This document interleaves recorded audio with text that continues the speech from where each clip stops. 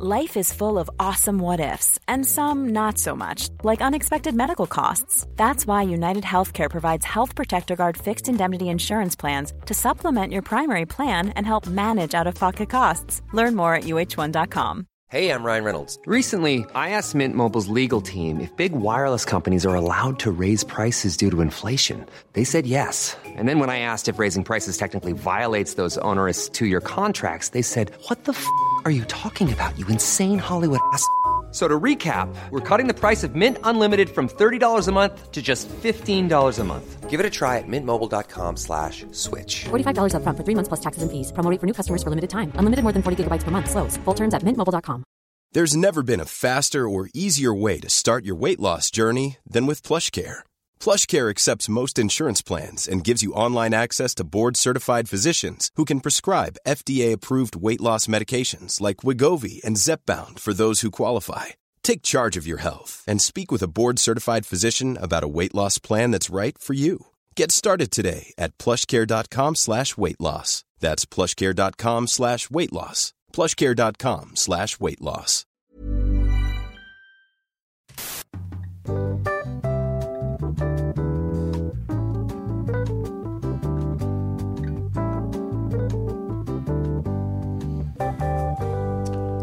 Hello and welcome to the 75th annual Another Happy Pod, the Quarter Quell edition. My name is Nathan Flickerman. I'm joined as always by my co-host, it's Toby Jones. Why do I have to be Toby Jones in this? Because I want to be Caesar Flickerman. Why is Toby Jones in this? He has like one line. He's the other announcer guy, isn't he? Yeah, but he doesn't announce anything. He just kind of is like, haha, yeah. He's, While the other guy like, announces Lawrence, stuff. no one cares because you need to tell us what this silly little show is all about. You're right, Nathan Flickerman, I do.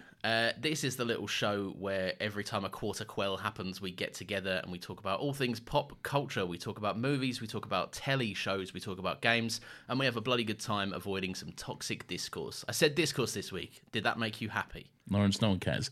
Oh, come on. I tried my best. So, what's going on? It's been ages since we last recorded. These are just backed up in my mind. I have spoken to you so many hours in the last 2 days. So we're currently banking all of our podcasts. I say all, 2 of them, because I'm going on holiday this week. So we're recording a bunch in advance. And they're all just blurring together at this point. Like, I don't know we're where going to be we making are. like callback jokes to stuff Yeah, that like, has not happened yet. Exactly. I'll probably reference like 3 other different podcasts. So, like, you know, it is what it is. But hey, I am in Greece.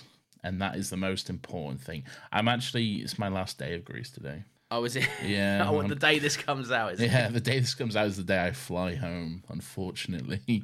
So I will be depressed. You'll be sad retweeting this one, like, on the plane. I probably won't retweet it on the plane because, you know. I haven't been on a plane in a long time, right? Is there like not, like in this day and age, is there not like Wi-Fi on a plane? Can you not use your phone at all?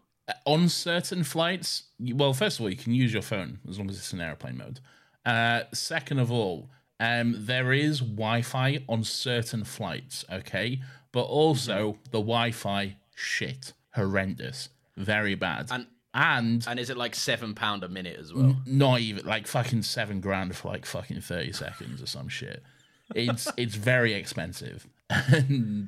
And just not great. What I'm going to do is I'm just going to download a bunch of episodes of The Crown onto my iPad, and then I'll just watch those. Interesting. And this is what everyone came here for, to be fair. Indeed. To talk about Nathan's travel arrangements and entertainment options. Yes.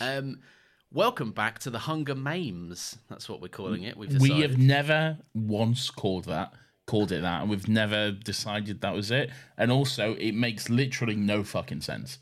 So why would we call it that? We were gonna do it. No. First of all, no, we wasn't.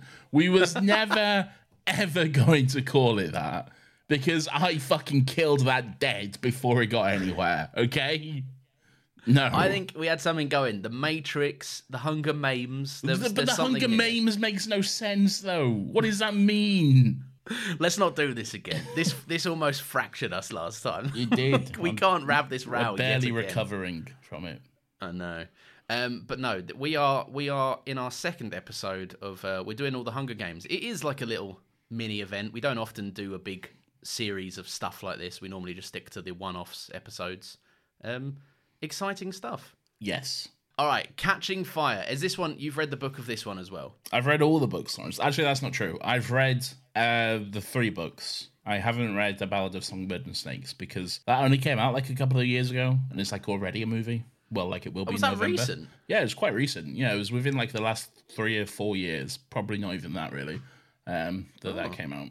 So I thought this all wrapped up a while back. No, that book came out like after the movies did. Oh, I see. Oh, yeah, no, financially that makes sense, right? No, but not like quite a while after. Like, oh, okay. The hype had massively died down. Like, it wasn't a time thing at all. It was quite a while after. They should schedule another book release for when the final episode of our recap of the Hunger Games movies comes out, because we're bringing the hype back. Well, that's next week, Lawrence. So unless Suzanne Collins can write a whole book in a week, I'm not sure that's going to be... And also get it published and distributed to everywhere in the world. That's fine. How long does it take to get a book done normally? A couple of months to a year, I'd say, depending on the book. If you're George R.R. Martin, like 12 years. Yeah. I love it. Every now and again, he puts out a little press statement like, "Can people stop telling me I'm going to die before my book comes out?" And it's like, it was mean 10 years ago, but now there's some truth to it. Now you probably are going to die before your book comes out. I mean, that's still mean, though. Like, he doesn't owe anyone anything, all right? If they're more concerned about a book coming out over his life, then, like, that's your own issue. That's your own fault for getting so hooked on it. Like, fucking hell. It's true. Has that ever happened to someone been like mid-story and then just died? I'd imagine so. Plenty of times, yeah. Nothing I care about, but like... Yeah, but like of a big thing like this. Like a Game of Thrones books are like a cultural thing when they come out. Look, I'm sure there's examples, yeah, but none that I know. Yeah. Fair. Anyway, The Hunger Games. Catching Fire. Awful title. Yeah, actually. Not the Catching Fire bit. I'm just not a fan of, like... I get why it has to be done, but I'm just not a fan of, like, taking the name of the first thing and then making that the name of the series. You know what I mean? Like, the first book is called The Hunger Games. The series isn't called The Hunger Games, but the first book is. So that just becomes the name of the series. It's, I think, the most egregious, as we spoke about this, like, you know, like 30 episodes back or whatever, like the Glass Onion and Knives Out mystery. That is genuinely... like Drek. That is horrible, that title. Yeah, it's the same thing. It's obviously just like you need the fucking series name, the IP, the recognition or whatever, but sometimes even that like isn't enough. Like the Gran Turismo movie that's coming out, like its official title is Gran Turismo based on a true story. That's the title of the movie. Yeah, Gran it's not a Turismo, tagline. Its official title is Gran Turismo based on a true story. Fuck off. Like with a colon, Gran Turismo based on a true story. That's the title of the movie. It's not a tagline. That's horrendous. It's so bad. Why? I can't explain it. Like, it's even funnier that Gran Turismo is a work of fiction, and they're like, but based on a true story, though. That's so dumb. I don't get it. I mean, I know that there is that story of that, like, gamer kid that won a competition and could be a real race boy for, like, 5 minutes or whatever. But, like, whatever. It's a terrible title. I'm just now realizing Catching Fire is, like, the rebellion, right? Like, igniting the flame, the spark of that kind of thing. I guess so, yeah. That makes sense. Because this is, like, this is the one where the revolution, like, really kicks off. Well, in, like, the last 5 minutes, but yeah. Yeah, when they pull back the curtain and go, it's time for the revolution. Yeah.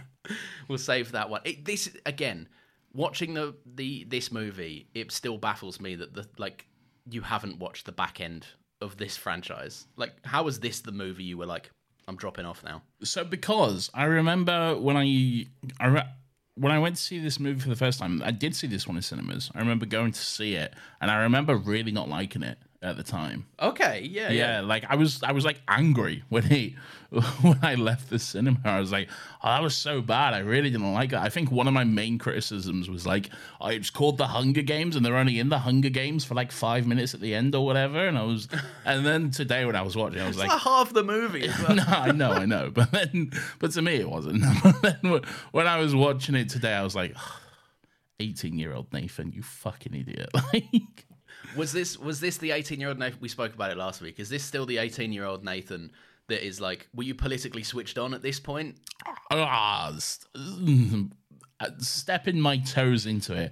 But I was also like, was also my first time that I was at uni. Not when I went with you, when I went before that, and it didn't work out. Yeah. So I was also just drunk a lot as well. I love the idea of you like dipping your toes into like a political kind of metaphor, and you're like, I don't understand it because it's not directly about Brexit or something. Brexit wasn't a thing then, thankfully. Oh, that's true. Yeah, I forget that you are elderly. Brexit wasn't that long ago. Okay. I know. Yeah, it's true. Sorry. You saw this in the cinema. Oh, you got to experience what a lot of people claim to be the most legendary IMAX aspect ratio switch up of all time. Oh, I doubt I did because I saw it in quite like a cheap cinema. So a projector on a 10. Yeah. I really doubt I did. I think we should talk more about that IMAX moment a little bit later. But okay, let's save that because that is something I want to talk about. Okay, what are your thoughts on this movie overall, or what were your thoughts and what are your thoughts? Back when it came out, I don't remember having like a strong reaction to it. I did see it in the cinema. Yeah. But like, I think it was just one of them where like, obviously it didn't fully land for me in terms of like the political messaging. Like I was also just like, I wanted to see some more people fight and kill each other in the battle royale. You were even younger than me. You'd have been like 10 when this came out or something. You'd have been like... No, I don't think I was 10. What year was this? 2013. 2013. So I would have. So 10 years ago. So I think I would have been 16? 16-ish. Yeah. A young boy. Yeah, I was dumb 16 as well. Yeah. Like, I was real dumb. Of course you were, yeah. Everyone's dumb at 16. They don't know what's going on. If you're 16, you're dumb. Yeah. Stop listening to this and go be dumb. Go and play with your toy cars or something. Go read a fucking book, dummy. Yeah. Go and learn some politics and then watch movies you saw when you were younger and then have them reframed for you. 16-year-olds are very switched on these days. I think it's different than when we were 16. Yeah, because they got iPads and stuff now.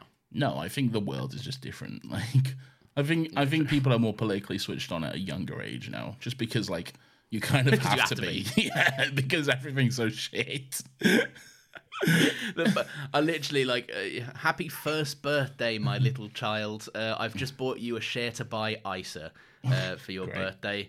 Get saving because you're gonna need to. By the time you're 90, you could maybe afford a one bed. Yeah. If you're lucky. Right. If you're lucky. I don't remember having a strong kind of like, I don't remember it landing for me. I think I was just like, cool, that was something I saw and then never thought about it again. I do, like, as time's gone on, I've seen a lot of people, like, I didn't realize this, a lot of people are like, this is, like, top tier. This is, like, top shelf stuff in terms of this franchise. So I went into it being like, I don't remember seeing it that much before, but I was like excited because I was like, oh, I'm going to see it now as an adult and have it reframed and blah, blah, blah. I think it like, there's some really fucking great stuff in this. And it's like, I enjoyed it quite a lot and it's a good movie. I do think it like, it's that weird middle child. It's not, it lacks a bit of the punch of the first Hunger Games and the revolution hasn't started yet. So it's that there's a lot of, meandering's like a too harsh a word, but there's a lot of setup for what's to come. And it's necessary, but like it didn't grip me as hard, but I still really enjoyed the movie. Okay. It sounds like you hated it. No, stop it. No, I didn't hate it. What did you think? I think I disagree with that. To me, I think this was more impactful than the first one. Like, though I was watching this today and there were just moments where I was just like, fucking hell, like that is brutal. There's some moments here which really just make you physically recoil in how like grim and shit they are. And we can talk about some of those. I enjoyed this quite a bit more. I enjoyed this a lot. I had so much fun's probably not the right word, but I really I really enjoyed watching Gail's getting whipped and Nathan's like, woo! Woo!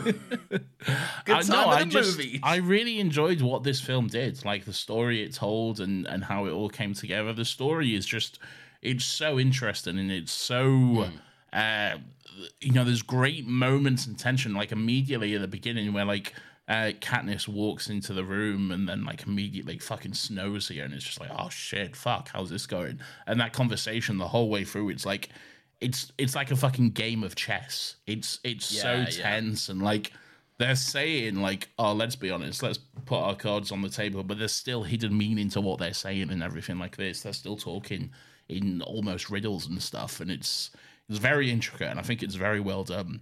And the whole, again, we spoke last week about like how the scenes like in the capital and on the tour and stuff, and how like they're designed to make you angry. I feel like this movie just fucking builds on that tenfold, really. Oh yeah, for sure. I think there is an element of like the chess stuff is really accurate because now it's the after. I mean, at least for like 3/4 of the movie, it's the aftermath, right? It's like now you've won. Congrats, you survived. But as Haymitch says, there aren't winners, there are survivors. Yeah, exactly. And it's all about the moves they make to stay surviving. Yeah. And there's a satisfying component to this movie that is like everything in The Hunger Games, the first one, is very subdued level threat. It's all under the surface bubbling. Yeah. And then now in this one, like you're getting Nazis in the street. You're getting like town square fucking executions. It's like it's all unraveling and like the control is both sides of this soon to be war have no control anymore. Like it's just a kind of. I feel like before the capital were kind of like almost wearing a mask and being like, "Oh, we're the capital. We care about you. Like, you just do your work. Do your work. Give us what we need to do, and you can have a happy enough life." And now, because of what happened in the games and because of the way people are starting to react to that, now it's almost as if the mask has been lifted and they're less delicate about maintaining that image and are more like, fucking get in line or you'll die. So, yeah. There is definitely like, the mask is like a good analogy because it has absolutely slipped. They're like, with it, and I guess kind of it's kind of similar to what Snow says straight away. It's like, he sees, like his philosophy is the quicker way to get things done. He's an effective man. Yeah. Right. He moves effectively and quickly and doesn't like to beat around the bush. So it's the kind of a metaphor for the whole movie of like, this will go quicker for everyone if we're just honest. You hate us and we're going to crush you. Yeah. Is basically kind of how it comes about. That scene that you mentioned of him, Donald Sutherland, right? Phenomenal actor anyway. But they do this really interesting thing, and I don't know how they did it, where like, he is that tiny room, he is such a presence in it. Like the desk, there's a big desk in that room and he still feels comically larger than the desk. Yeah. Like, I don't know if you like picked up on that at all, but there's something about the framing. He takes up space in that room. It's not his desk, but he's like on the right side of it and he's like, take a seat. Yeah. All those kinds of little things. Very, very interesting stuff, I think. He knows how to power play and to seem probably more intimidating than he is, because at the end of the day he's just an old man. Like, what can he really do? Like, yeah, really. But he can be quite intimidating and stuff, all whilst losing a game of 4D chess to Philip Seymour Hoffman. Yes, but also I think that he's starting to realize that Katniss is someone who can also be intimidating, because Katniss is scary because she's someone who's not as easily controlled as everyone else, basically. Yeah. And that's all he wants to do. All he wants to do is control her. And he kind of like, puts things in motion in the beginning to achieve that, to control her, to get her under his grip and to keep her in line and like kind of squash this rebellion before it even happens. But, as we see, that doesn't necessarily work out for him. The whole nature of like, the surviving is the only winning you can get, and how like she can't be controlled, but he uses like every resource in his back pocket to put her on display, and is like, I'm gonna put you on a pedestal and make you a puppet of mine. And even when she plays along as the puppet, and like those moments where like after there's a riot and she witnesses someone get killed just because she's there and making a speech and he reacts to it. There's this element of like, even when she is his puppet, just her presence, just her being alive is powerful enough of a metaphor and a movement now that the power is out of her hands. She can tell these people to stop, but they won't believe that she means it anyway, if that makes sense. Yeah. Anyway, go on. What were you going to say? I think last week we managed to get through the whole episode without saying the words Jennifer Lawrence once. Insane, actually. Yeah, I don't think we talked about the whole cast at all last week. I think I said Liam Hemsworth, but that's because I couldn't remember his character's name. Okay, yeah. But that's about it. Woody Harrelson sucks. That's something we should say as well. Woody Harrelson sucks now.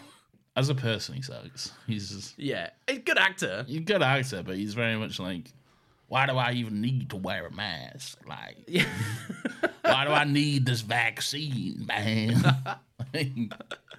You don't know what the government are putting in the vaccine, man. What are they putting in your THC, my friend? Yeah. Yeah, you want to be more concerned about that. He does have a very funny moment in this movie where Gale has been like fucking whipped in the street, and then they get him back to Katniss's place. Like, her mum just like pours the rubbing alcohol on his back, and he just grabs the bottle and just pours it in his coffee. That was quite funny. That man will mix anything with anything. Like, he'll just be having a water, and he'll be like, "Oh, a little vodka to go on the side of my water. That sounds good." Why not? So the whole movie kicks off with like, it's been a year. There's a victory tour going on. A little bit less than a year. Yeah, but like it's coming up. Yeah. There's a victory tour going on, and it just like the victory tour in itself, like making them do another lap, is just like this insane beat them into submission tactic. Like when you think about it, like obviously Katniss and Peter are kind of the more sympathetic villains. They're the most humane people that could have won last time. But like theoretically, this victory lap, if this is something that happens with all of the tributes, with every winner, what you're doing is essentially parading your family's killers in front of the families, and then being like, look how rich they are now for killing your little child. Imagine like the Korea fucking districts like on the victory tour. Oh, and, like, God, yeah. Yeah, because... What's wrong with this crowd, man? Why is no one happy to see us out here today? Yeah, it's very gross and dystopic and just completely... And everyone is expected to like go there and you know, and smile and be like, yes, thank you for coming. Thank you for killing my family. And now thank you for giving us this honor of being part of the Hunger Games or whatever. It's the whole fucking thing is just so gross and disgusting. When they get to District 11 and they're just immediately like met with hostility and like, because this is a district that is kicking off. This is Rue's district. So everyone's like fucking on edge and stuff. Just the like immediate tension, like there's no big welcoming parade or anything like that. It's just military trucks and a quick escort into the city and stuff. That whole scene, emotional as fuck, just so brutally emotional. Just because you got the little video of like Rue in the background as well, just like smiling and looking at Katniss, and I was crying. And they've literally put their family, Rue's family, on a pedestal. They've literally propped them up so that Katniss is eye level with them in front of the whole crowd. Yeah. And then the way that whole fucking thing goes, where the guy starts off the salute, and then because of that, he's just killed in the street in front of everyone. That like the door closing execution, that moment, like fuck, dude. Yeah, that's fucking. This is what I'm saying when I think there's like this one is more impactful, because there are moments like this that just really fucking sink in just how fucked like the capital and the government is and stuff, and just how ruthless they're trying to be to squash this rebellion really before it happens. The closing the door on it, it's so effective because you just barely see it. Like, just as the door closes, the trigger's pulled, and then it's closed and stuff. But it's so... and the reaction on fucking Katniss's face, just the pure fucking horror and trauma from it all, it's brutal. Yeah. There's like this... the moment where, like, the train comes out of the thing, and the vibe is so off. The vibe is like, because remember the last time we saw this district, they were revolting. They were like trying to knock over control towers and stuff. Like they were, and that now obviously they have been broken down into submission, at least as much as they can be. Yeah, and it's obviously it's all just a kind of like a ticking time bomb, isn't it? Like it's just waiting to go off, and Katniss's arrival does that, even though she goes over, and I think like the crux of it is that they have prepared flashcard speech, and they both just refuse to talk from it. Like Peter tries, and then is actually like, no, this is wrong. Like there's a heartfelt kind of nature that needs to be provided to these people, and it's just immediately, the second he acts with any degree of free will, people suffer. And they, like, I know they didn't cause it, but them being there and them inciting that reaction is what kicked it all off and what got that guy killed. Yeah, fucking hard, very hard scene to watch, and also just like great direction from an age rating perspective. Like if you're gonna have a live execution, it's a great way to just get around seeing a man's brains get blown out. So yeah, definitely, it's quite creative. And then that kind of like just kicks off this whole borderline horrifying montage of them, two of them just like playing the part of like good capital puppet while they're paraded around different districts and giving the pre-written speeches and the fake smiles and all that sort of stuff. And one fucking moment in particular where, you know, Katniss is like greeting, saying hello to the little girl, and she just looks up at her and says, "When I'm old enough, I'm gonna volunteer, just like you did." I was like, I went, fucking hell, like that is, that's so horrific and so disgusting. It also, like, from a character perspective, like, that's the trade-off. Like, the trade-off is she speaks from the heart and she speaks honestly and she discourages what the Capitol are doing. People die. She becomes a role model. People die. They die later, but they still die. Yeah. And she continues this cycle. I wrote down that it's like it's the choice. The soon as your name is called in the Hunger Games, or the second you enter into like volunteering yourself as the tribute in the Reaping, it's your choice is literally death, or your entire life from that moment onwards is devoted to just pushing this propaganda bullshit forever. Yeah, like there's no other choice. It's you die or you're the puppet. Like, and that's kind of like, it's reinforced the like their engagement is needed to sell the lie. It's kind of like, I think I fumbled this last week when I said something like, there's an element to like the Capitol could have just let them both die, but you said they needed a winner, and you're absolutely right, and you see that in the first 20 minutes of the movie. They do need someone to perpetuate this shit for them. Yeah, man, just rough, and that is a horrible montage, and like they get into the Capitol to continue it, and like one of the first things that happens is like a bulimia cocktail. It's like, jeez. Like, fuck. This is horrible. Decadence for the sake of it. Like, it's eating food just to eat food and not to live and survive and, you know, get what you need to. It's so fucking decadent and disgusting, and it makes me so angry. Yeah. Colourful macaroons versus Katniss's half loaf of stale bread in the raining mud. Yeah. Like, it's, I mean, the parallel is, I mean, it's not like a laid out parallel, but like when you consider what certain districts have and what others don't, it's just like, Jesus Christ.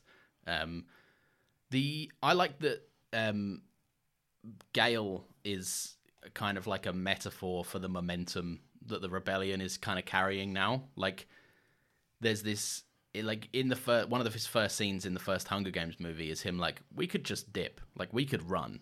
Yeah.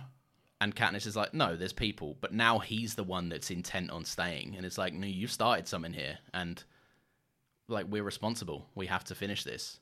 Yeah.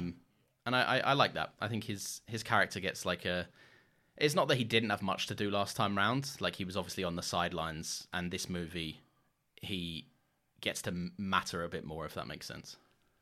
Yeah, a bit. I'm still not sure where I'm at on the whole Gale Peter thing and that sort of stuff. Oh, like the love triangle, yeah. Yeah, it's the love triangle becomes more apparent in this movie, and you know, right at the beginning, she does say like everything that happened in the first movie was bullshit. Like it's not, it wasn't real. It was all for show, for the cameras, for the game, and that sort of stuff.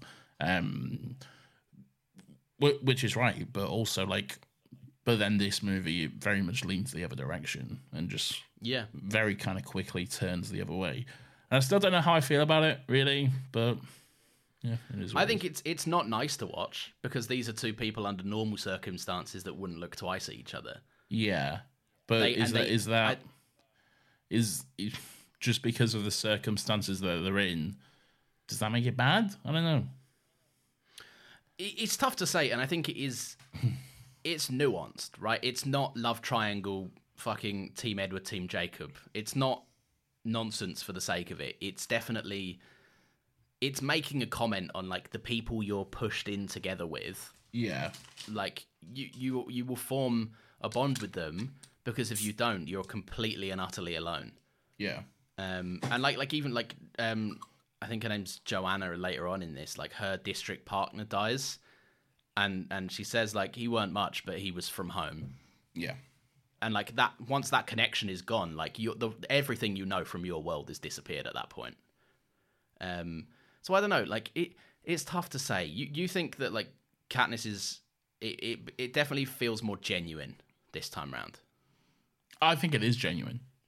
Yeah. Yeah, I think it's genuine. Like it's genuine, but I don't know when it starts being genuine. I can't place that because, like, as soon as like the details of the Quarter Queller announced, she's like, save Peter, like, make sure Peter lives, make sure he makes it through this. But I don't necessarily get the sense that at that point she has, like, her feelings have changed and stuff. So when things started to change, I don't know. I can't say for certain, but I do think they have changed at some point. It's probably intentionally blurry, right? Like it's she probably doesn't know that either. Yeah. Like at some point, I mean, obviously, like the whole like they walk into each other and fall over and have a little kiss in the snow, or for the cameras. That's obviously all shit. And all then, of that is very, very clearly bullshit. Yeah. Yeah, because they go back in the room and he's like, hey, would you like a glass of water? And she's like, no, thank you, Peter. I'm fine. And Haymitch is like, Jesus, you guys. You need to get your chemistry back in order. But yeah, no, I think that there's not a moment where Katniss realizes it. I think she just suddenly understands that she has these feelings. And like, that is not a positive thing, I don't think. Like, I don't know, just that the reinforcement of like, it just feels like another element of control is taken away from her. She can't even love the person she, like, truthfully that she wants to love. Is there something there? Do you know what I'm saying?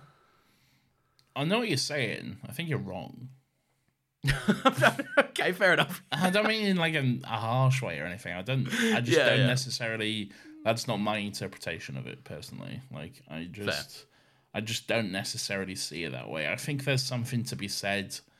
Oh, I don't know. It's hard to say about seeing the last one, but I don't think it's as simple as like, oh, love triangle, Gale, Peter. Which one is she gonna go for? She's got two hotties. One is significantly hotter than the other, but she's got two hotties to choose from.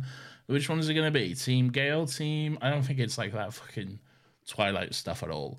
There's a lot more like deeper meaning between them. Like fucking, she has a history with Gale. She actually knows him and that sort of stuff. But with Peter, you know, there's shared experience, there's shared trauma and bonding and all that sort of stuff that they went through. And I think there's something to be said about, like, you know, not to jump to the ending, but I have read the book, so like there's something to be said about the fact that in the first movie there was quite a clear point where she was speaking with Gale, and they were talking about like the future and children or whatever, and she was like, I'm never having kids, because like, why would anyone possibly want to raise kids in this absolute fucking hellscape that they live in? Why would she want to subjugate her family to that? And then, you know, not to spoil anything, but the end of the book, I'll just say, was pretty obvious. But you know, she goes back on that. Yeah, things change. but also the situation she finds herself in changes as well. So like, Yeah. there's something to be said for that. So I don't know. We need to see more, I guess, is what I'm saying for now. We need to. Would you say we need to Philip Seymour Hoffman? I thought that deserved more than a sigh. I thought that was better than a sigh. I feel like if you had said that, you would have thought that was hilarious. I wouldn't, because first of all, what sense does it make? But Philip Seymour. It's a yeah, little no, joke. I get it, but I'm not saying we need to see Philip Seymour Hoffman. Fine. I thought it was funny. Do you know what? Fine. I don't know if this is jumping ahead because there's a moment where like, so their entire mission becomes like convincing Snow that, like, not convincing. He knows full well that this is all bollocks. Like the act is bollocks. He knows better. He knows that he's orchestrating it. He straight up told her. He said, "Sell it, make me believe." Yeah. And like that moment where like he sets off fireworks so that everyone turns around and Katniss stays looking at him and he's just eyeballing her. Yeah, shakes his and head. just shaking his head. Yeah. Oh, yeah. what a moment. Lets her know he's not necessarily convinced, but also it's kind of like this is the point where his version of the plan or whatever is kind of falling apart because he might not be convinced, but everyone else is. Everyone else is loving this shit. Everyone else is loving every second of fucking Keita Patness. It can't be Patness. That's terrible. Why not? Patness is a gross one. That sounds like a disease. Patness? Why? But like Keita, that sounds like a diet. Like it sounds You're like thinking of keto. I am. Kato as well. It's a character in the first one. I guess it would have to be Patness. Patness, yeah. I'm not keen on it, but we get what we're given. Patness. We can't do much about it. I don't know. Patness is there. That's probably their official ship name. If I search that up on AO3, I'm sure I'll find some shit. What is AO3? I've told you this before. You'll never know, and you'll never need to know. No. Don't I feel like worry it's something I about don't want to Google. It's not for you, Lawrence. Oh no, okay, fair enough.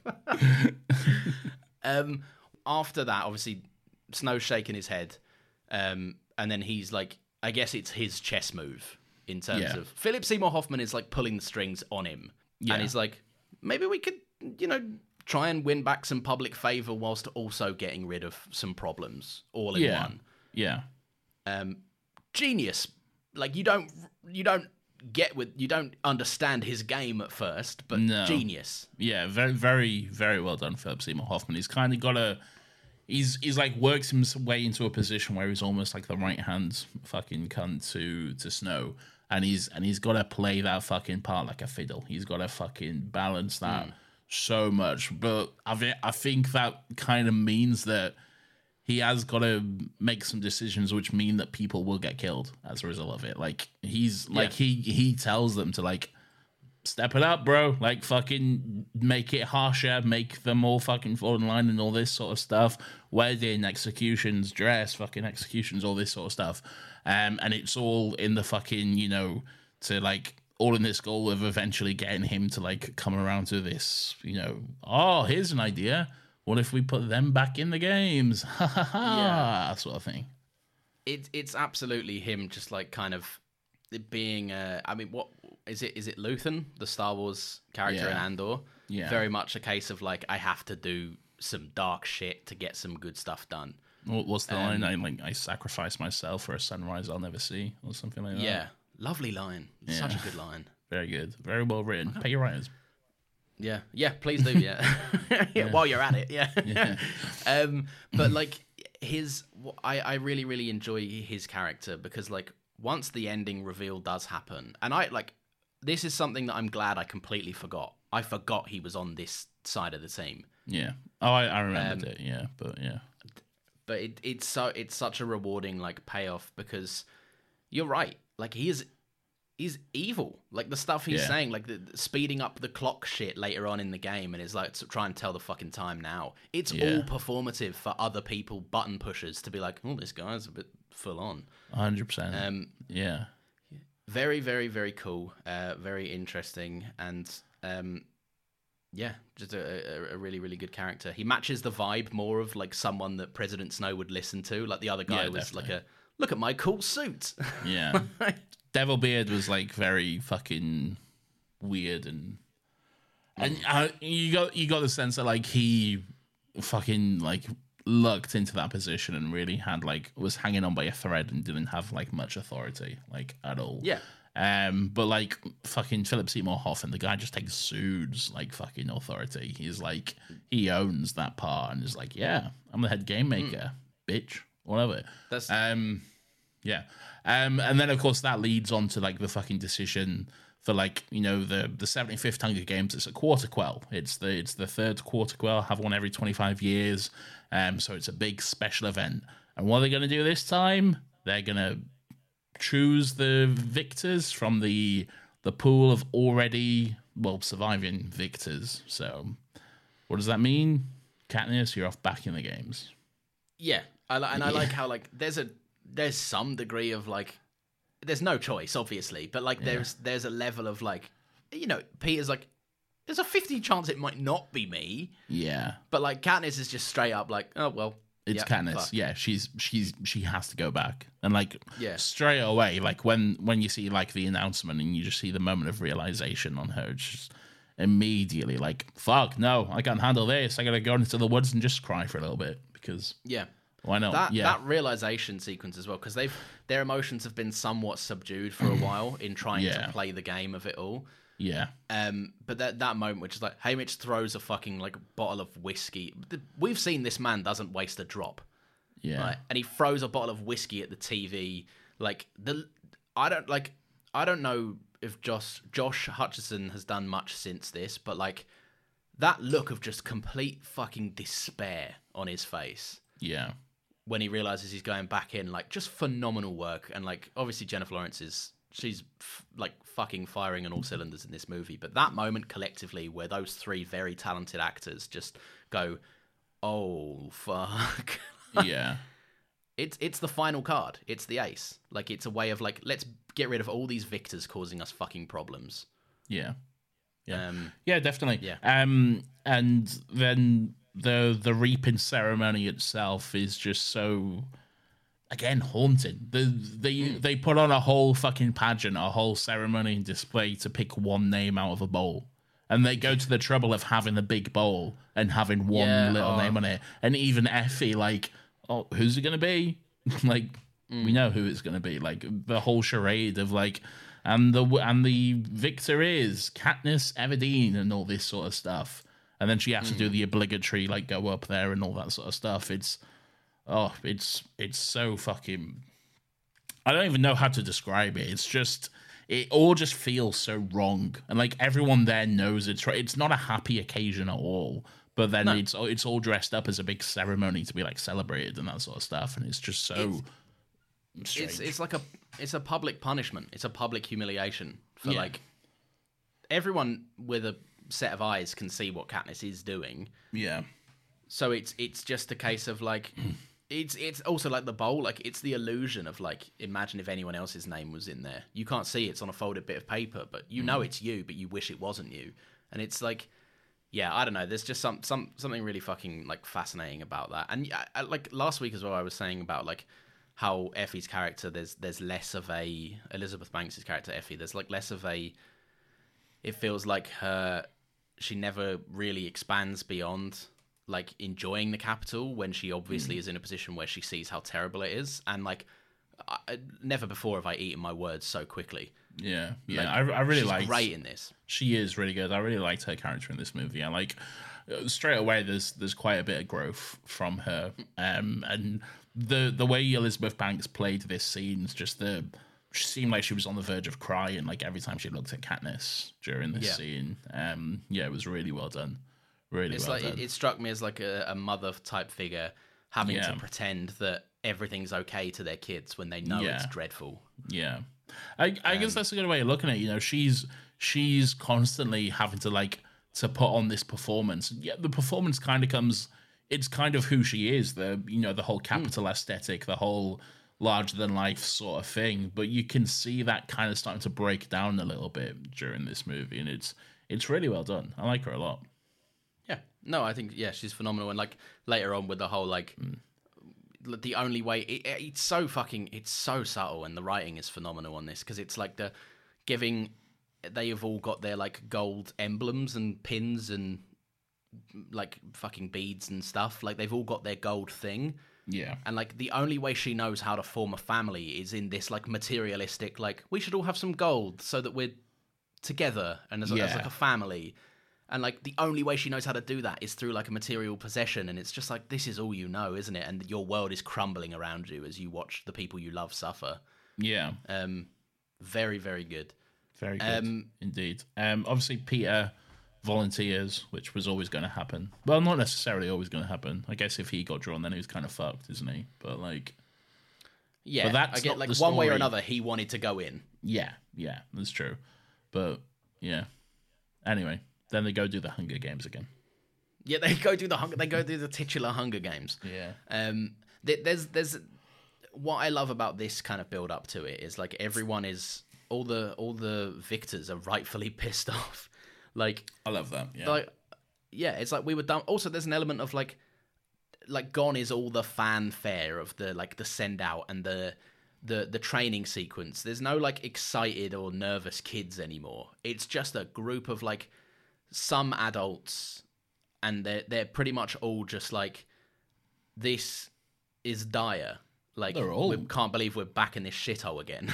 I think they're all mostly adults. I think Katniss and Peter are probably the youngest there, really. Yeah, because, like, obviously, you get, like, Sam Claflin's character who won his Hunger Games when he was 14, but obviously that was some years ago. Yeah, exactly. Yeah. So yeah, they're all adults now. Yeah, they are the youngest ones there, I think. I really just enjoy the moment once we get to the Capitol. Yeah, we'll do all the obligatory fucking shit, blah blah blah. But I like the moment of the chariots when they go out and they have the moments of everyone getting to see the victors and that sort of stuff. It was a good moment in the first movie. It was even better in this movie with the outfits catching on fire, ha ha ha. But then just the look of defiance as, like, fucking Katniss just stares down Snow and just refusing to, like, look away until the last moment. That was a really good moment. I enjoyed that. Yeah, it's like Jennifer Lawrence has the, like, fucking innate ability of a fucking owl, man. Like, her neck was not fucking moving. It was very good. Yeah, just also, like, I just love that, like, it's that moment where, like, and Cinna says it before they go out, like, stare straight ahead, you're above this, and you want them to know it. And she's like, that shouldn't be a problem. And she goes out and, like, she listens to it, but then when she sees Snow dead-eyeing her, she's like, you think you can frighten me, man? You're fucked. Like, get fucked. It's great. It's very good. I fucking love Joanna. She's so good. She's so good. Oh my god, I love her so much. She's, like, introduced as, and it's kind of like this, haha, look at me, look at my boobs, I'm gonna steal your boyfriend or whatever. But that's not her character at all. It's kind of, like, set up as, like, oh, we're gonna be rivals because we're girls, and, you know, we're the girl rivals and that sort of stuff. And I'm the bitchy mean one, and watch out because I'm gonna fucking kill you in the arena. Let's have fun. But she's not that at all. She's fucking pissed at being here. That's what she is, and I love it. We have this moment during, like, you know, the interviews with Caesar where she just, like, flips out basically and is like, fuck you, man. Like, I shouldn't be here. I fucking won, and now I'm back. You cunt. Like, I love that sequence as well because Caesar, like, he has an answer for absolutely everything. He's a talk show host. His job is to be quick on his feet in terms of, like, witty retorts and stuff. And he just goes, well, that's one woman's opinion. And it's just like, you had nothing there, did you, brother? Like, yeah. That whole sequence is very good. That whole and the just the defiance and the way they lose control of it, really, with everyone there. It's very good. Oh, it just unravels. And this is something I was going to say, where it's like, what I fucking adore it about this sequence is, like, every single one of these people, like, it's a cocktail of, they are pissed off because they shouldn't be there because this wasn't the term. These weren't the terms when they signed up. Yeah, well, signed up in air quotes as well. The second ingredient of... Hey, I'm Ryan Reynolds. At Mint Mobile, we like to do the opposite of what Big Wireless does. They charge you a lot, we charge you a little. So naturally, when they announced they'd be raising their prices due to inflation, we decided to deflate our prices due to not hating you. That's right. We're cutting the price of Mint Unlimited from $30 a month to just $15 a month. Give it a try at mintmobile.com/switch. $45 up front for 3 months plus taxes and fees. Promo rate for new customers for limited time. Unlimited more than 40 gigabytes per month slows. Full terms at mintmobile.com. Hiring for your small business? If you're not looking for professionals on LinkedIn, you're looking in the wrong place. That's like looking for your car keys in a fish tank. LinkedIn helps you hire professionals you can't find anywhere else, even those who aren't actively searching for a new job but might be open to the perfect role. In a given month, over 70% of LinkedIn users don't even visit other leading job sites. So start looking in the right place. With LinkedIn, you can hire professionals like a professional. Post your free job on linkedin.com/spoken today. The cocktail is obviously none of these people are well emotionally adjusted. Oh no, they're all traumatized. Every single one of them has just a burning problem underneath a lot of trauma. And the third ingredient of the cocktail, and it comes out in the scene, is that, like it or not, unfortunately, you can't exploit these people because they've already played the game and they get the game. Yeah. So now they're like, well, the previous game was to get these people to love us. Now they already love us. We have the power to influence them in a way that we didn't have before, and now we can get them to spin on them. Yeah. And they love us more than they love the game. We're characters. And there's something so brilliant about that. And like, Peter starts off this whole movie like kind of being disconnected from his natural charm that he had in the last movie. But then like that moment again where he's just like, you know, my only regret would be the baby. Such a fucking good move. Fucking ace genius. Up the sleeve, man.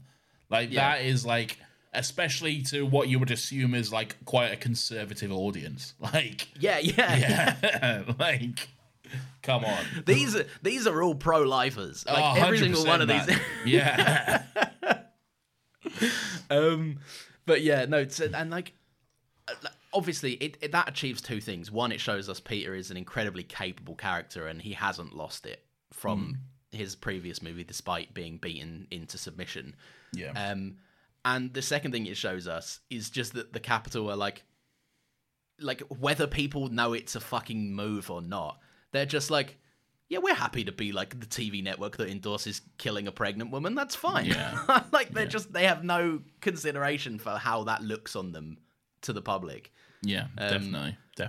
And this is kind of the moment where it like starts to unravel for Snow and the Capitol. Really, like this is where like, oh, was this the best idea? Putting all these guys together and doing all of this, because maybe there might be some problems with that. Yeah. Hang on a minute. You mean putting all the most talented killers that we've fucking trained to hate us? Yeah. In one room is a bad thing? Oh, silly us. We should have seen this coming. Maybe that's a bit of an issue. I will just say before we get into the games and the events, another moment when they go for their assessments and go to get their scores done. Peter, like, I feel like Peter, when Katniss goes in, there's like a mural of Rue on the ground with like, you know, like in the flowers and how she was buried and stuff. And we get the impression that Peter painted that, like Peter did that with his like bakery skills or whatever. And it's like, did he do that intentionally to piss her off so she would then do this kind of thing? Because then what she does is like she does the, oh, you killed Rue, all of you fucking killed Rue, fuck you. And then the fucking amazing thing she does, just the dummy and fucking writing Seneca Crane on it and drawing his weird beard and then just hanging him, like, so fucking good and such a powerful fuck you to all of these people. That's the thing with Peter, isn't it, and his character, because he's like, obviously we've said it for two of these movies now, he is fucking he's the best game player there is.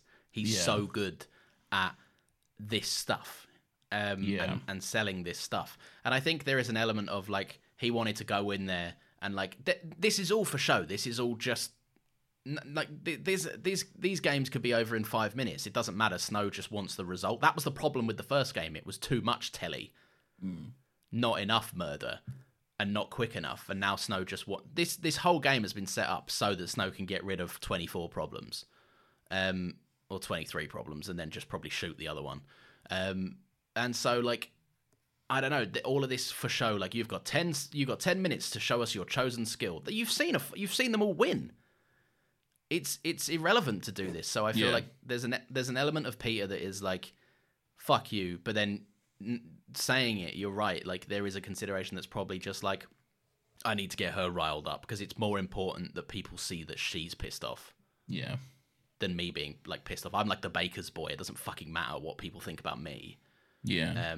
So yeah, no, I guess there is relevance to that. I quite enjoyed that sequence. Well, I enjoyed it in the way of like Katniss sticking it to a bunch of fucking suit cunts.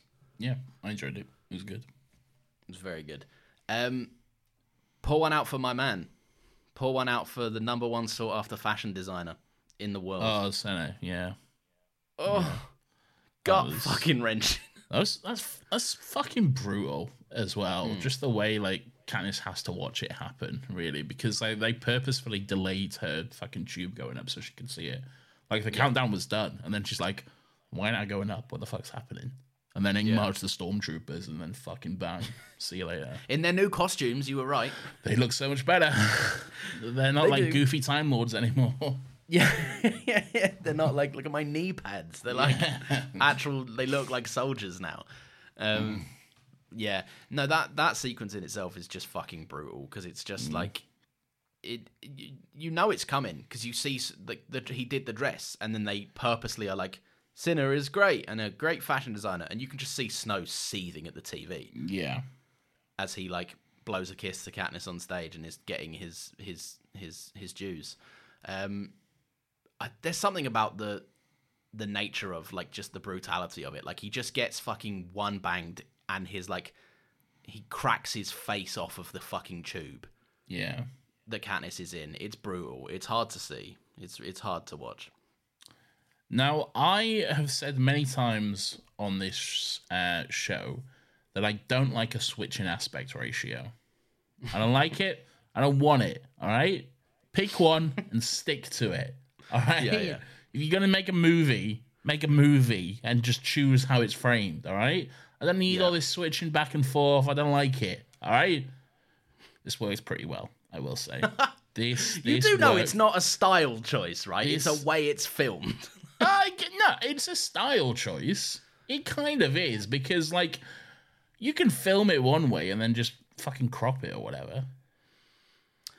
Yeah, you can downsize it. Yeah, if you're going to film it, then, like, have a consistent frame throughout it. That's my thing. I want consistency in the movie that I watch, you know? Yeah, I don't like find it very distracting when it's bouncing back and forth. I do find it very distracting. I like it when we can see the transition, though. If I can see the transition, then it's good. If fucking it just immediately cuts, then it's very jarring and I don't like it. Okay? Yeah. But if I can see the transition, like this happens, it's a great transition, by the way. Just the fucking from the tube into the arena as the bars come down and stuff, and the screen grows. Very well done. And if I'm not mistaken, I feel like the entire game segment is in the fucking IMAX format. Yeah, I knew that there was a big aspect ratio. Like a lot of people enjoyed the transitions in this movie, and I paid quite close attention to it. It never switched back. It was in the IMAX aspect ratio right up until the moment Katniss snaps awake and she's out of the game. Yeah, and I noticed that, and I was like, "Oh, we're back." I didn't like that. Like that was. I jarring. thought that was nice and abrupt. I thought that was nice. No, but that's the thing. It's too abrupt. I don't like it. It's the quick changes. I don't like it. Like, again, because that's when it's making me be like, pick one. You know, pick one and stick to it. Unless I can see it. The Mandalorian did it very well in the fact that like the bars went up as the fucking big worm thing was coming out of the cave. And then they went back down as Din got on the speeder bike and drove off. They came back down. They slowly came back down. You could see it happen both times. But it's just started off very well, but closed off quite bad. So, see, I like that. I think that snap back to just fucking, like, I don't know, it felt like the the game opened up this fucking breath of possibility and like allies and friends to be made and that kind of stuff. It was a way less bleak version of the games. See, for me, the way I would have done it, Spider-Man Lotus style. Excuse me? That's to say, like, I can do it better. That's what I'm kind of getting at. Oh, I see. Yeah, right. I thought you were like the directorial choices of Spider-Man Lotus. No. What? See, for me, what I think personally would have been a better option is Katniss fucking snaps awake on the table. It's still in the IMAX format. All right, she snaps awake on the table as she like freaks out and slowly realizes where she is and what's going on around her and stuff. The bars slowly come in, closing on her. It's kind of like an almost paranoia thing, sort of. Yeah, I mean, it gives off the same. It's the same messaging, isn't it? It's the same meaning behind the change. I guess you just want it presented in a smoother. Yeah, I do. Yeah. I do. I want it Fair smooth. enough. Fair enough. I don't like it just quickly switching. It takes me out of it every time. Fair. Yeah. Okay. Fair enough. Anyway, the Hunger Games. Yeah. Sorry, this is the Hunger Games episode. Right. We're straight into the games. The first thing that Haymitch told her not to do last time was go for the bow. However, Katniss has been purposely thrown off her game watching a close friend and confidant get brutally fucking beaten to death in front of her. What does she do, Nathan? She goes straight for the bloody bow. Straight away. I think she's angry. Very good. She's angry. She just saw one of her friends and mentors get fucking killed. So, like, yeah, let's get a bit of blood. Why not? Let's go for it. Let's do it. I like that this portion of the game. Snow's only saving grace to this dumb as rocks plan he's concocted is to show Katniss as a bloodthirsty killer now. Yeah. He's like, I really wish that Katniss would start being the exact opposite of what she is. Is what he wants to happen. Yeah. Although I see it. I see, like, because there are moments where she is struggling with certain calls to make. And is very much like, we survived last time because we were fucking smart about it. And if we're not smart again, she is obviously not working with all the information. And you get that sense because there's some suspicious moments. There's a lot of people who know a lot more than her. Yeah, and you get that. Like, straight away, like, fucking Sam Claflin's Finnick, he's got, like, a piece of gold on him. And she's like, who the fuck is Sam Claflin? Sam Claflin, this was his fucking era. He was loving life. He's in Love, I think the movie's called Love, Rosie. He's Finnick in this movie. The very charming... I know who Finnick is. I liked Finnick a lot. Yeah. But Sam Claflin, let me just have a look here. He's in Emilia Clarke Loves Me. Why is Jack Quaid third build in this movie? Yeah, probably isn't he like the third character to show up? It does say in credits order. Yeah, okay. Yeah, that's fair. He is actually, yeah, because he showed up to film his death again. I think they just rotoscoped it from the last one and just put. It's definitely new footage. It was definitely filmed again. Was it? Yeah, that would be very impressive if they just rotoscoped it. True. Yeah, that would be quite cool. Yeah, Sam, you reading up on Sam guy? Claflin? Oh, I'm trying to find him. Sam Claflin? Is he? Yeah, I'm trying to find him, you dickhead. Well, I mean, a simple Google search should reveal his. I'm looking on the IMDb list. Oh, what's he been in? Me Before You, Love, Rosie. I was in Last Night in Soho as punter number 5. So clearly he's on to big and bright things. He was the copper. He was the copper that told the girl to watch out or something. Yeah, this is my note. Oh, he plays Mycroft Holmes in Enola Holmes. There we are. Sam Claflin is way too talented for his career to not be on obscene highs right now. He's so fucking good. He's really good. Yeah, well, it's not. But it's not. It's not gone well for him, which is a shame. He's got the movie star quality, man. He looks great. I liked the character of Finnick. I like that he's... a bit much like fucking Joanna when we were introduced to them, is a bit of a dickhead, a bit of a charming, sexy, handsome dickhead character, really.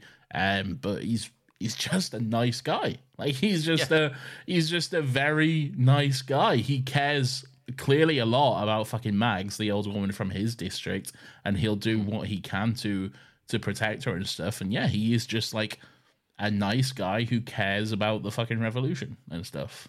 So yeah, it's like, it's funny because he comes away and straight away like he's been written as this just like guy that you'd be like, oh fuck, I'm actually excited to get back in the Hunger Games and kill you. You're fucking annoying. Yeah, like the whole like, me and you, we should enjoy the sweeter things, shouldn't we? It's like he's got a literal sugar cube in his mouth. It's the fault in our stars. Like, I give the cigarette the power to kill me, but I don't smoke it, or something like that. It's bollocks.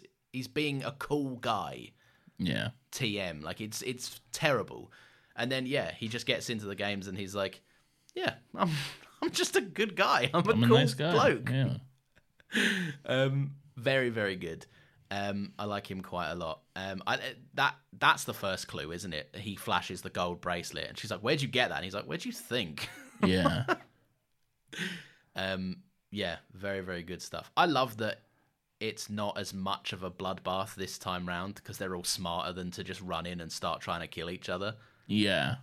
There are a few deaths straight off, but they kind of like seems to quieten down. The Korea down. District fucking morons. Yeah, it seems to like quieten down pretty quickly, and then they like just split off, I guess.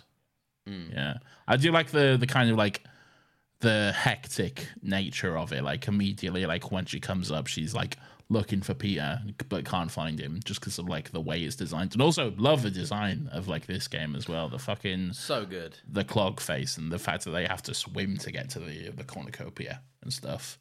Yeah, that's cool. Yeah, immediately just puts you in like an environment you're not in control of half as much as you were the last time, or at least for Katniss's last time. What the detail that I love this time round is she's been out of the games for a bit, right? She hasn't heard that stupid trademark cannon sound effect in a while. And the first time she hears it rocks her shit so hard. She's like, fuck. Yeah.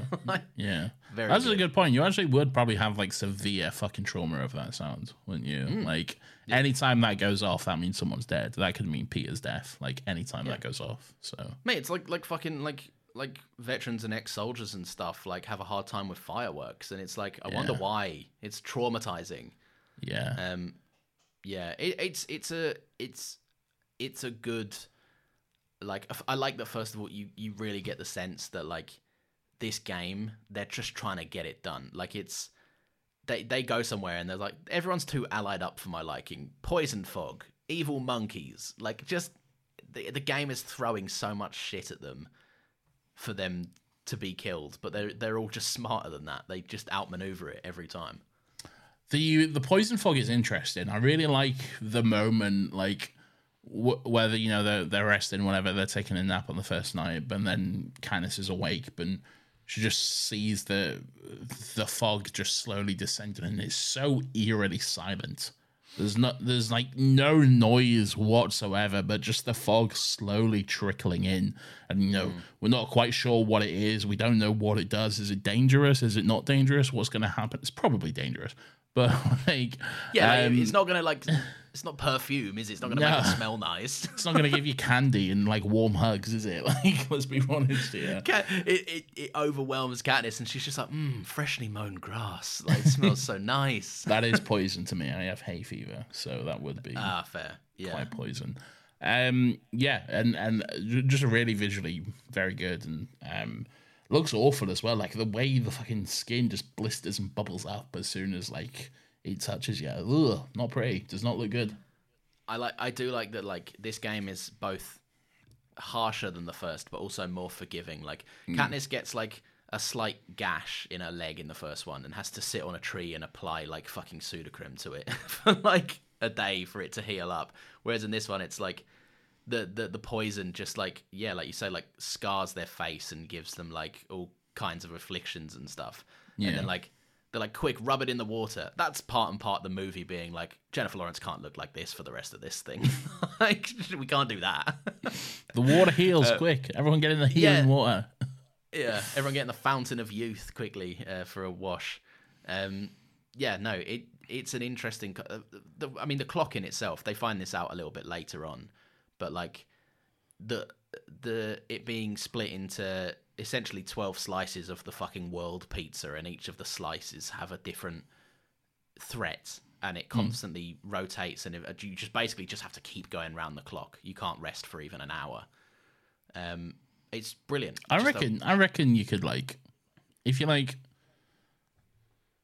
avoid one, if you manage to like, if you fight off one threat if you fight off one threat, do you not then have a free 12 hours or whatever? Yes. So this is my thinking, because we obviously last time we realised that we would solve the games by just simply getting to the bow. Yeah, exactly. And I still winning. would do that. Just let me be clear. Yeah. I'd still get to the bow immediately.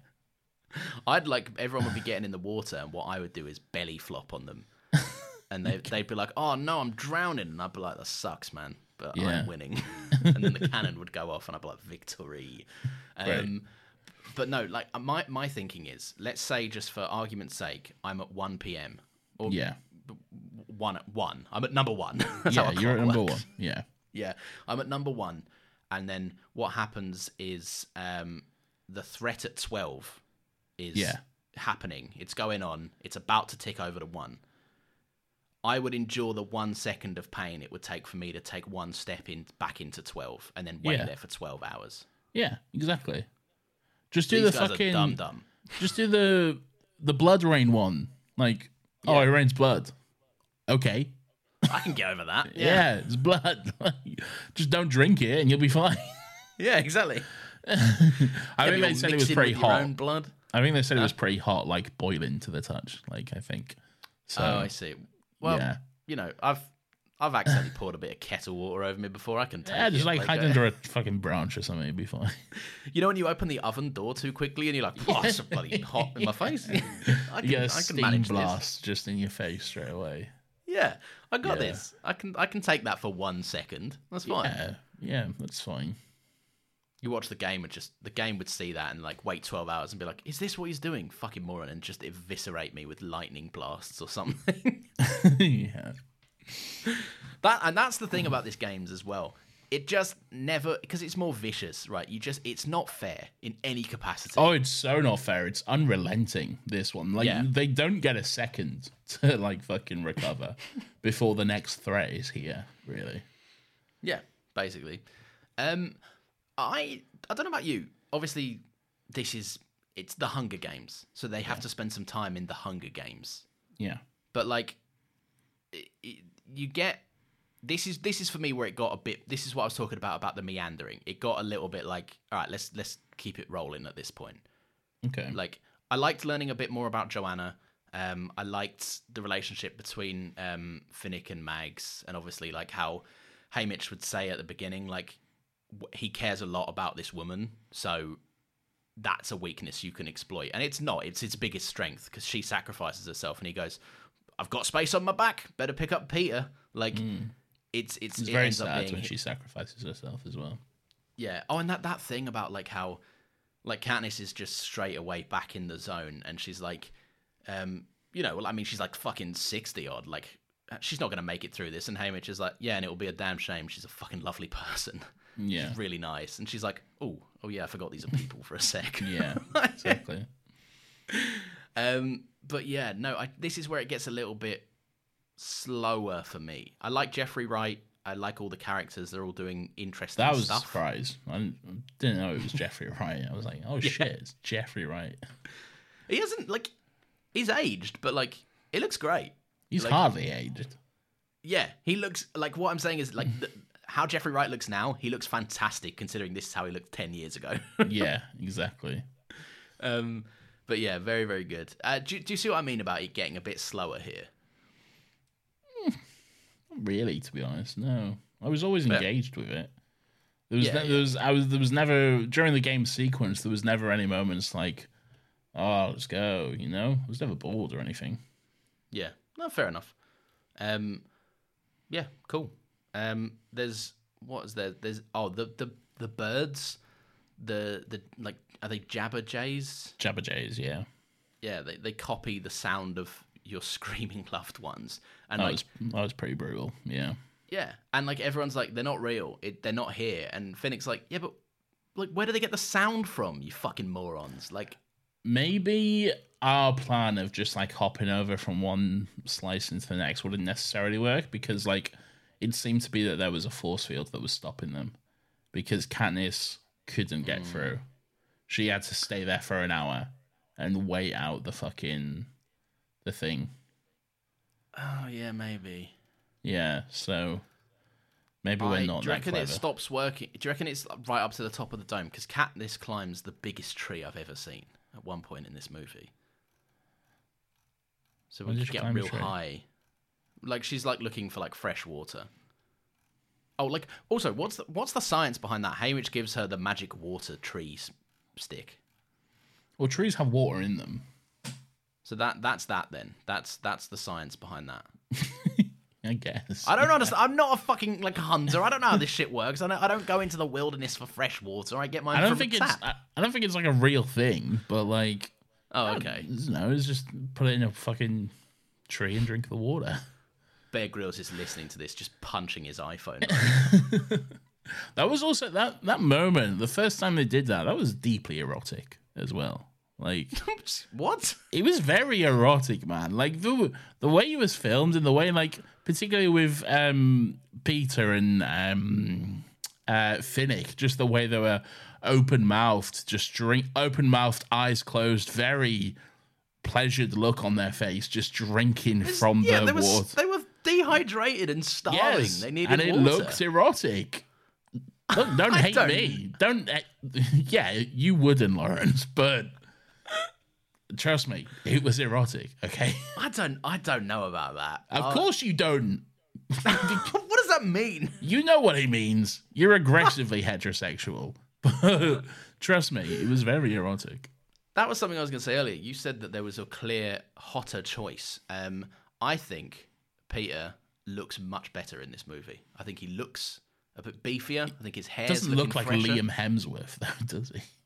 No, but like, there are people out there that would prefer the vibe of Peter to 100%. Yeah, definitely. Everyone's got different tastes and stuff. To be honest, they're both very attractive in different ways. They're both movie stars. Yeah, exactly. Everyone's very attractive in this. It's true. Yeah. What else? You got any points on any stuff that happens in the games? Monkeys.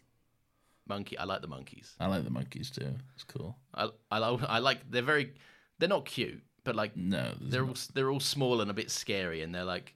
Katniss is like, come over here slowly, and then they all just start like Power Ranger style, just taking out these fucking monkeys. I'm like, oh no. There was one moment where they were running away, but then you saw like Finnick just like fighting a few of them off with his spear or whatever, his trident, and I'm like, I'd just love to see the footage of that without the monkeys. And just him swinging away at clearly nothing, and just seeing how it looked. Really, that's what I was thinking about this one as well. Like they obviously Katniss's whole thing is the bow and arrow, and in the first one, like she uses a bow and arrow well, but like in this one, she's got to do some intense action set pieces with her bow and arrow. So she also seems like immediately a lot more skilled with the bow and arrow. In the first movie, like she's pretty good with bow and arrow, but in this she's like a deadly assassin with a bow and arrow. It went from like, she can catch game, she's a great shot, she's got a very steady hand and a clear eye, and now it's like, you're right, she's auto Hawkeye. Assassin. She's Hawkeye. And further proof of that, this movie was the one where they switched it up. Jennifer Lawrence is holding the bow but not drawing a single arrow. Obviously the ones in close up, but in the monkey fight sequence, I think it's a rule. I think it's a law that you can't have arrows on a set, like physical arrows. Yeah, no, you probably not. Because I remember that's a big thing, like with the TV show Arrow, like Stephen Amell, noted dickhead, like said that he actually never fired a single arrow for real on the show because you can't, because it's health and safety. It's so fucking dangerous to do that. Like, you actually can't have an actual arrow in the bow. There'll be the blunted prop ones that are like for close-up shots. I don't even think you can do that. I think they're all entirely CG. I think they have to be. Wow. Okay. Yeah. Yeah. They are an like arrow. I know that, but Yeah. I was going to say about like Jennifer Lawrence's performance of like when you think about how hard that is to do, like, because this is not going to be much for audio listeners, but like you would have to like pull from your back, extend your hand all the way up before you then pretended you had a straight and narrow rigid object in your hand. Yeah. And like it's a hard thing to perform, especially when you're like also remembering you've got to hit like 1 million marks for some CGI monkeys that were in production a year ago. Like, yeah. it's crazy. It's talented, and there was like obviously there were action set pieces in the last one, but nothing to this extent. I think they weren't as like high intensity as this stuff is. Yeah, definitely. All very well done, I think. Is there much else to say on the games and stuff, or? No, I don't think so. They have the good plan. The plan which everyone else knows all along is just to break them out. I like that Katniss doesn't know that, and they keep her in the dark. And that very easily could have gone sideways for them because they just don't account for the fact that there's 2 other murderers in the area that don't know this plan. Yeah. But yeah, no, I like it. I like that look on Snow's face when Katniss like aims the bow and like aims it upwards, and he's like, "Oh no, That's a great not moment. what I thought." That's such a great moment when she just like fucking takes out the arena, basically. So good. And they do the Matrix thing. They lift her up like Jesus. They do lift her up like Jesus. Yeah, they do. I mean, it's the Matrix. They did the Matrix thing. Yeah. Where the machinery picks up Neo. The machinery. They're the machines. They're the characters. The machines. Yeah. Just someone in a forklift picking up Neo. But yeah. Great sequence. And it's all revealed. It's all revealed that I don't know when they had the time to plan all this, but they did. Yeah. Yeah, that's a good point, really. When did Haymitch come on board? When did everyone... How long has Haymitch been on board? You know, he was just as upset as everyone else was. How long is the revolution been going on for, really? We're not quite sure at this point. That's true, yeah, because it's not just like this is the first public assault. This is the first ground level thing. But like, how long has this shadow stuff been going on? Like, you get the impression Philip Seymour Hoffman's character has obviously had to work his way up in the ranks to get to the position he needs to be in. Well, there's a whole fucking organization of it by the time we get to District 13. Like, there's a leader in charge. There's a fucking propaganda wing. So like, there's Jessica Chastain. Is that who it is? I think it's Jessica Chastain, or no, it's not Jessica Chastain. It's someone Jessica more. Chastain. She Joanna plays Moore? the leader. No, I think it's. I want to say Joanna Moore, but I'm also very conscious that I think I'm getting that completely wrong. Coyne. I know her name's Coyne. It is, yeah. Juliana Moore. Oh, okay. Also, like, that's the whole point as well. Like, Philip Seymour Hoffman's character doing bad to do some good. It's like the first sign that this rebellion could be headed down a pretty familiar path as well. Yeah, and I think the third one is my least favorite. Okay. And I think that's partly why. I think there's some issues that kind of come up in the depiction of all that stuff, but we'll get into that when it comes up. But I'm interested to see how I react to that, and even if I have seen the first one. But yeah, that's definitely going to be something to look out for. Fair enough. Yeah, much else to say other than just super one pumped. thing. I really enjoy. It's a huge fucking moment in the book when like because the first time I watched the movie I didn't really care because I was like, yeah, whatever, fucking movie not that great or whatever. But then when I was reading the book, it's such a huge moment in the book, such a fucking there is no District 12. That's like fucking like fucking huge moment, and it's really played well in this. I think Gale delivers that line. Liam Hemsworth, it's a really well delivered line. That place has just been fucking obliterated to dust. And interesting. It's very interesting, and you're right. It is a great delivery, and then like what Jennifer Lawrence is able to do with her face in the final 30 seconds of this movie is just like, I know she's won an Oscar. I'm pretty sure she's won an Oscar. She has, yeah. But like, I don't know if this got nominated, but like, it's probably not the type of movie to get nominated for stuff. No, I don't think so. No. But like, this is some of her best work. Genuinely, I've seen a lot of Jennifer Lawrence stuff, and this is good shit from her. Very good stuff. Yeah, just like it's the safe haven was her home. The whole point of the Hunger Games is to bring glory and honor and riches to your district, and to have them be rewarded by just getting their city obliterated is something else entirely. Oh, quick little thing, because it's way too late to circle back to it. The Commander Fuckhead of the Stormtrooper Brigade. Oh yeah, just like backhanding Katniss, and then Haymitch being like, "My brother, you have not a clue what you are doing in this scenario. Like, you're gonna kill 3 victors. Like, what are you doing, my guy?" And he's like, "Well, the next time I see you acting up, it's the firing squad." And everyone's like, "Okay, mate, sure." Yeah. Whatever you say, Colonel Fuckhead. Yeah, it's true. Yeah, good moment. Any little things, or we could do some recommendations? No, I have no little things. Just good, and I'm excited for to watch The Mockingjay parts 1 and 2 in 2 weeks. Yeah, I hate how we've done this. Like, yeah, wouldn't it have been nice to just watch a movie and then just have a break? Now I'm just like, I've watched a lot of stuff in the last 2 days to catch up with this podcast and the recordings for the other podcast. So it's like, now I'm like, I should be wanting to have a break, but now I want to watch 2 more movies desperately. Yeah, but oh well. You'll be sipping on mojitos. Is that something you'd recommend, a mojito? No. Are we doing recommendations? Yeah, that was my little slide into it. Okay, sure. No, I'll always recommend a mojito. That's always... Yeah. That goes without saying. Yeah, that's an eternal one. That's evergreen. Okay. Yeah. Always have a mojito. My actual recommendation this week is: am I out of beer? Oh. My recommendation is: am I out of beer?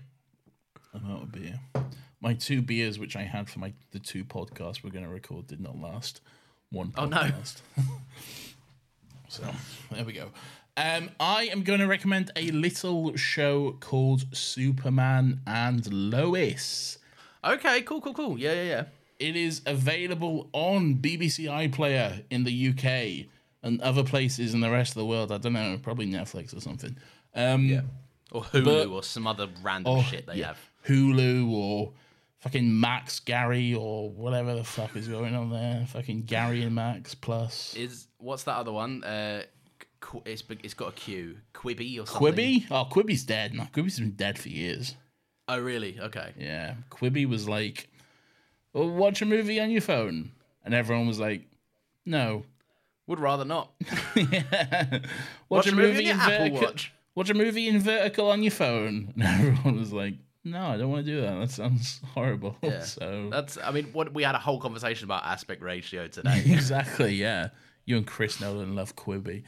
Exactly. Superman and Lois. It's just a really good show. It's a CW DC show, but you wouldn't think of it like that at all because it's it's so well made and it looks fucking phenomenal. You have Tyler Hoechlin as Clark and Superman, and he does such a good job. In my opinion, I think the best on-screen version that we have had, I would say. That might be blasphemous to some people, very blasphemous to some certain people, but overall, I think he does a fucking amazing job with the material he has, and it is very good material as well. It's, if you want like a Superman which actually feels like Superman, this is the show for you. Okay. And first of all as well, the show is called Superman and Lois for a reason. It's not just fucking The Adventures of Superman, and sometimes Lois is here. Like, she's just as big a part of it as he is, and she does an amazing job as well. It's not an Ant-Man and the Wasp situation. No, it's very much not that. No, they're a fucking great team. It's like, it's set a little bit later in his life. Like, he's got 2 sons at this point. They're out of Metropolis, living back in Smallville and stuff. And it's just really good, really interesting, really engaging. and I enjoy it very much. So very cool. Yeah, I do want to get around to that. I've heard that's the CW show to embarrass them all, right? Like it's such a cut above, yeah. And also, it's not connected to any of the others as well, so you don't need to have watched like fucking 7 seasons of The Flash or like anything else to get to it. You can just watch this, and it's great. That was my like worry, like because I saw so many people blowing smoke up it, but they're the people that have also watched like a million seasons of a million other things, and I'm like, I don't want to catch up with all that shit. I should want to. This sounds good. Purely standalone. So yeah, no, I'll check. iPlayer. It's an iPlayer in the UK. Yeah, interesting. Bizarrely. Yeah, that doesn't feel right. No, it doesn't. I don't know why, because like all the other CW stuff is on Sky, I think. So I don't know why this one specifically has gone to iPlayer, but there we go. I mean, obviously it stands out. Apparently it's like worth spending more money on, I guess. Cool. All right. My recommendation is a YouTube channel this week. A YouTube channel that No. What's wrong with a YouTube channel? No, come on. What's this? What's this? I don't know. I'm just having stuff. Fun, yeah. Yeah. It's a YouTube channel which is dedicated to making... It's a guy and his like team of researchers. And they make basically these like... They're normally like 7 to like 14-ish minute documentaries. They're like when I say documentaries, I don't mean like someone's made a video essay in a couple of hours. Like they're well researched, really interesting topics, really well edited, and they're like basically documentaries in the most YouTube-y style possible. Like very high intensity, interestingly paced. Really good. There's one that caught my attention recently, which was like basically telling the story of how Robert Downey Jr. was able to completely twist his image from where it was, and like now he's like one of the most revered actors on the planet. Really good stuff. He has another one like Steven Spielberg made Jurassic Park and Schindler's List in the same year, and like how it was his most financially successful year but the worst year of his life personally. Just really, really interesting topics that like stuff that you wouldn't necessarily be interested in, but he's got a great way of storytelling. He's a very, very talented editor and just documentary filmmaker, really. The fact that it's on YouTube shouldn't negate that it's a really well-made documentary. And very cool. You gonna say the name of it? Oh, yeah. I probably should at some point. The documentary, the YouTube channel is called Dodford. Dodford. Don't know what that name is. I was waiting the entire time. She didn't say it at the beginning. I was like, he's not gonna fucking say it. He's not gonna fucking. I got caught up talking about it. I'm not trying to undo the credit. Yeah, very good. Check it out. Links will be in the description. And very good stuff. Okay. Outro time, I guess. I normally intro the outro by saying outro time. But if you've enjoyed this episode, you can catch new ones every single Friday. Time? We doing the time? We saying 10 a.m. anymore? It's up to you. You edit this one. Yeah, but like in general, like should we set the precedent now that they're just out on a Friday? Do people care about the time? Well, I see. Here's the thing. Here's my thinking. Okay, you're here for this. This is our business meeting. I like having the time because I think it gives us something to work towards. Like even if we don't quite make it, we're still like, oh, but we don't want it to be like 12 hours late or whatever. So it can be a few hours late here and there, but we don't want to, if we don't have the time, I think we'll get lazy. And then we'll be like, it can be up anytime. It can be up at midnight. Like, it's still Friday, isn't it? Yeah, because like 10, if we say 10 a.m., but then it's like at midday, it's like, what's the harm really? Yeah, but if we hadn't have said 10, we would have started it at 1 p.m. Exactly, and then we're like, oh, it's still the day. It's still Friday, you know. It keeps us honest. You're right. Yes. You are right. Look, we won't make it every week at Friday at 10 a.m., but... We got jobs, man. We don't make money off this. Well, I have a job, but, like... I have a job as well. Yeah, kind of. But, it's wishy-washy, isn't it? Yeah. All right. if you've enjoyed listening to this, new episodes of this show come out every single Friday at 10 a.m. You can keep all that in, by the way. Yeah, we will. Yeah, that's fine. I say we will. I will. I'm not looking to do more editing in the next coming weeks as you're sipping your mojitos. Yes. You can give us show a little follow if you like. That would be much appreciated. You can mosey on over to Another Happy Pod on Twitter, where you'll get a little post reminder every single Friday when the episode is out, so that you never ever miss a fun little discussion that we've had. Give the show a review. That would be quite handy if you could, like, on your podcast platform of choice, there's probably some sort of feature where you can give it a little 5 stars. Maybe write a review. That'd be cool. Let us know, I don't know, what you liked. Let us maybe know if you want us to talk about anything specific as well. We have our schedule, but, like, maybe we'll make exceptions. Who knows? If your review is nice enough, we will consider it. The schedule is... Ooh, what is going on here? This is very zoomed in. But it's currently booked up until the end of the year. So we have all of 2023 mapped out currently. You've got until the end of the year to get your suggestions in before we then spend a day to work out what 2024 looks like. Yes. Basically, and have that locked in as well. Yeah. What you can also do is look forward to this, which is coming out next week.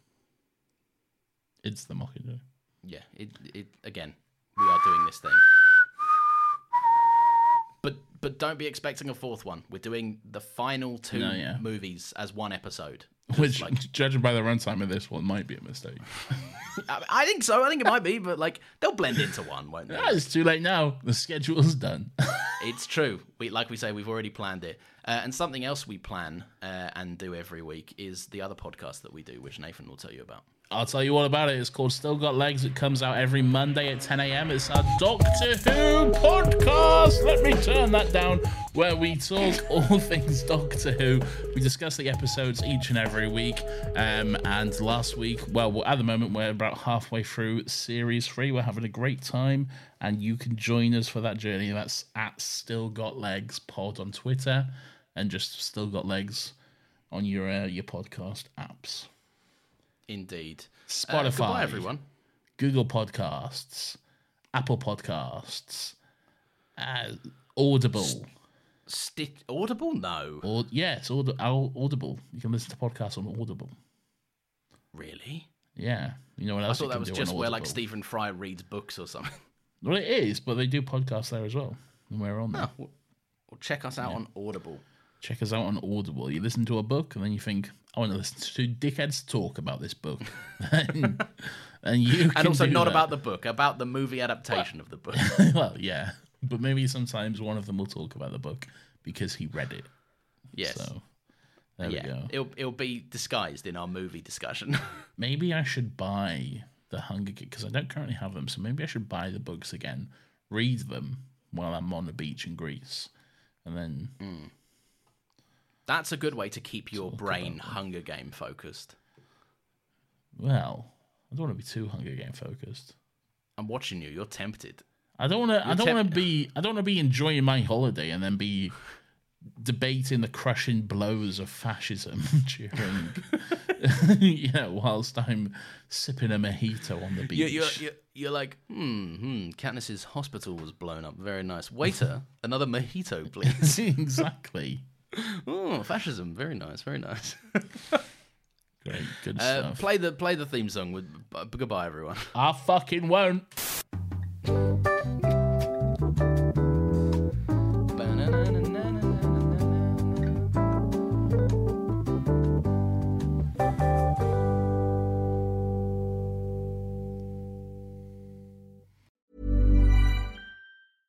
Imagine the softest sheets you've ever felt. Now imagine them getting even softer over time. That's what you'll feel with Boll & Branch's organic cotton sheets. In a recent customer survey, 96% replied that Boll & Branch sheets get softer with every wash. Start getting your best night's sleep in these sheets that get softer and softer for years to come. Try their sheets with a 30-night guarantee. Plus, get 15% off your first order at bollandbranch.com. Code BUTTERY. Exclusions apply. See site for details. Acast powers the world's best podcasts. Here's a show that we recommend. The Real Housewives is a guilty pleasure for most, but if you're looking to not feel guilty about that pleasure, tune in to Everything Iconic with me, Danny Pellegrino, where I break down all the messy moments and behind-the-scenes antics of Bravo's popular franchise. And on Everything Iconic, I also interview celebrity guests like Kelly Ripa, Keke Palmer, Drew Barrymore, Cameron Diaz, and more about their guilty pleasures, their past work, and so much more. So if you're pop culture obsessed and find yourself watching way too much reality TV like me, tune in to Everything Iconic with Danny Pellegrino, wherever you listen to podcasts. Acast helps creators launch, grow, and monetize their podcasts everywhere. Acast.com.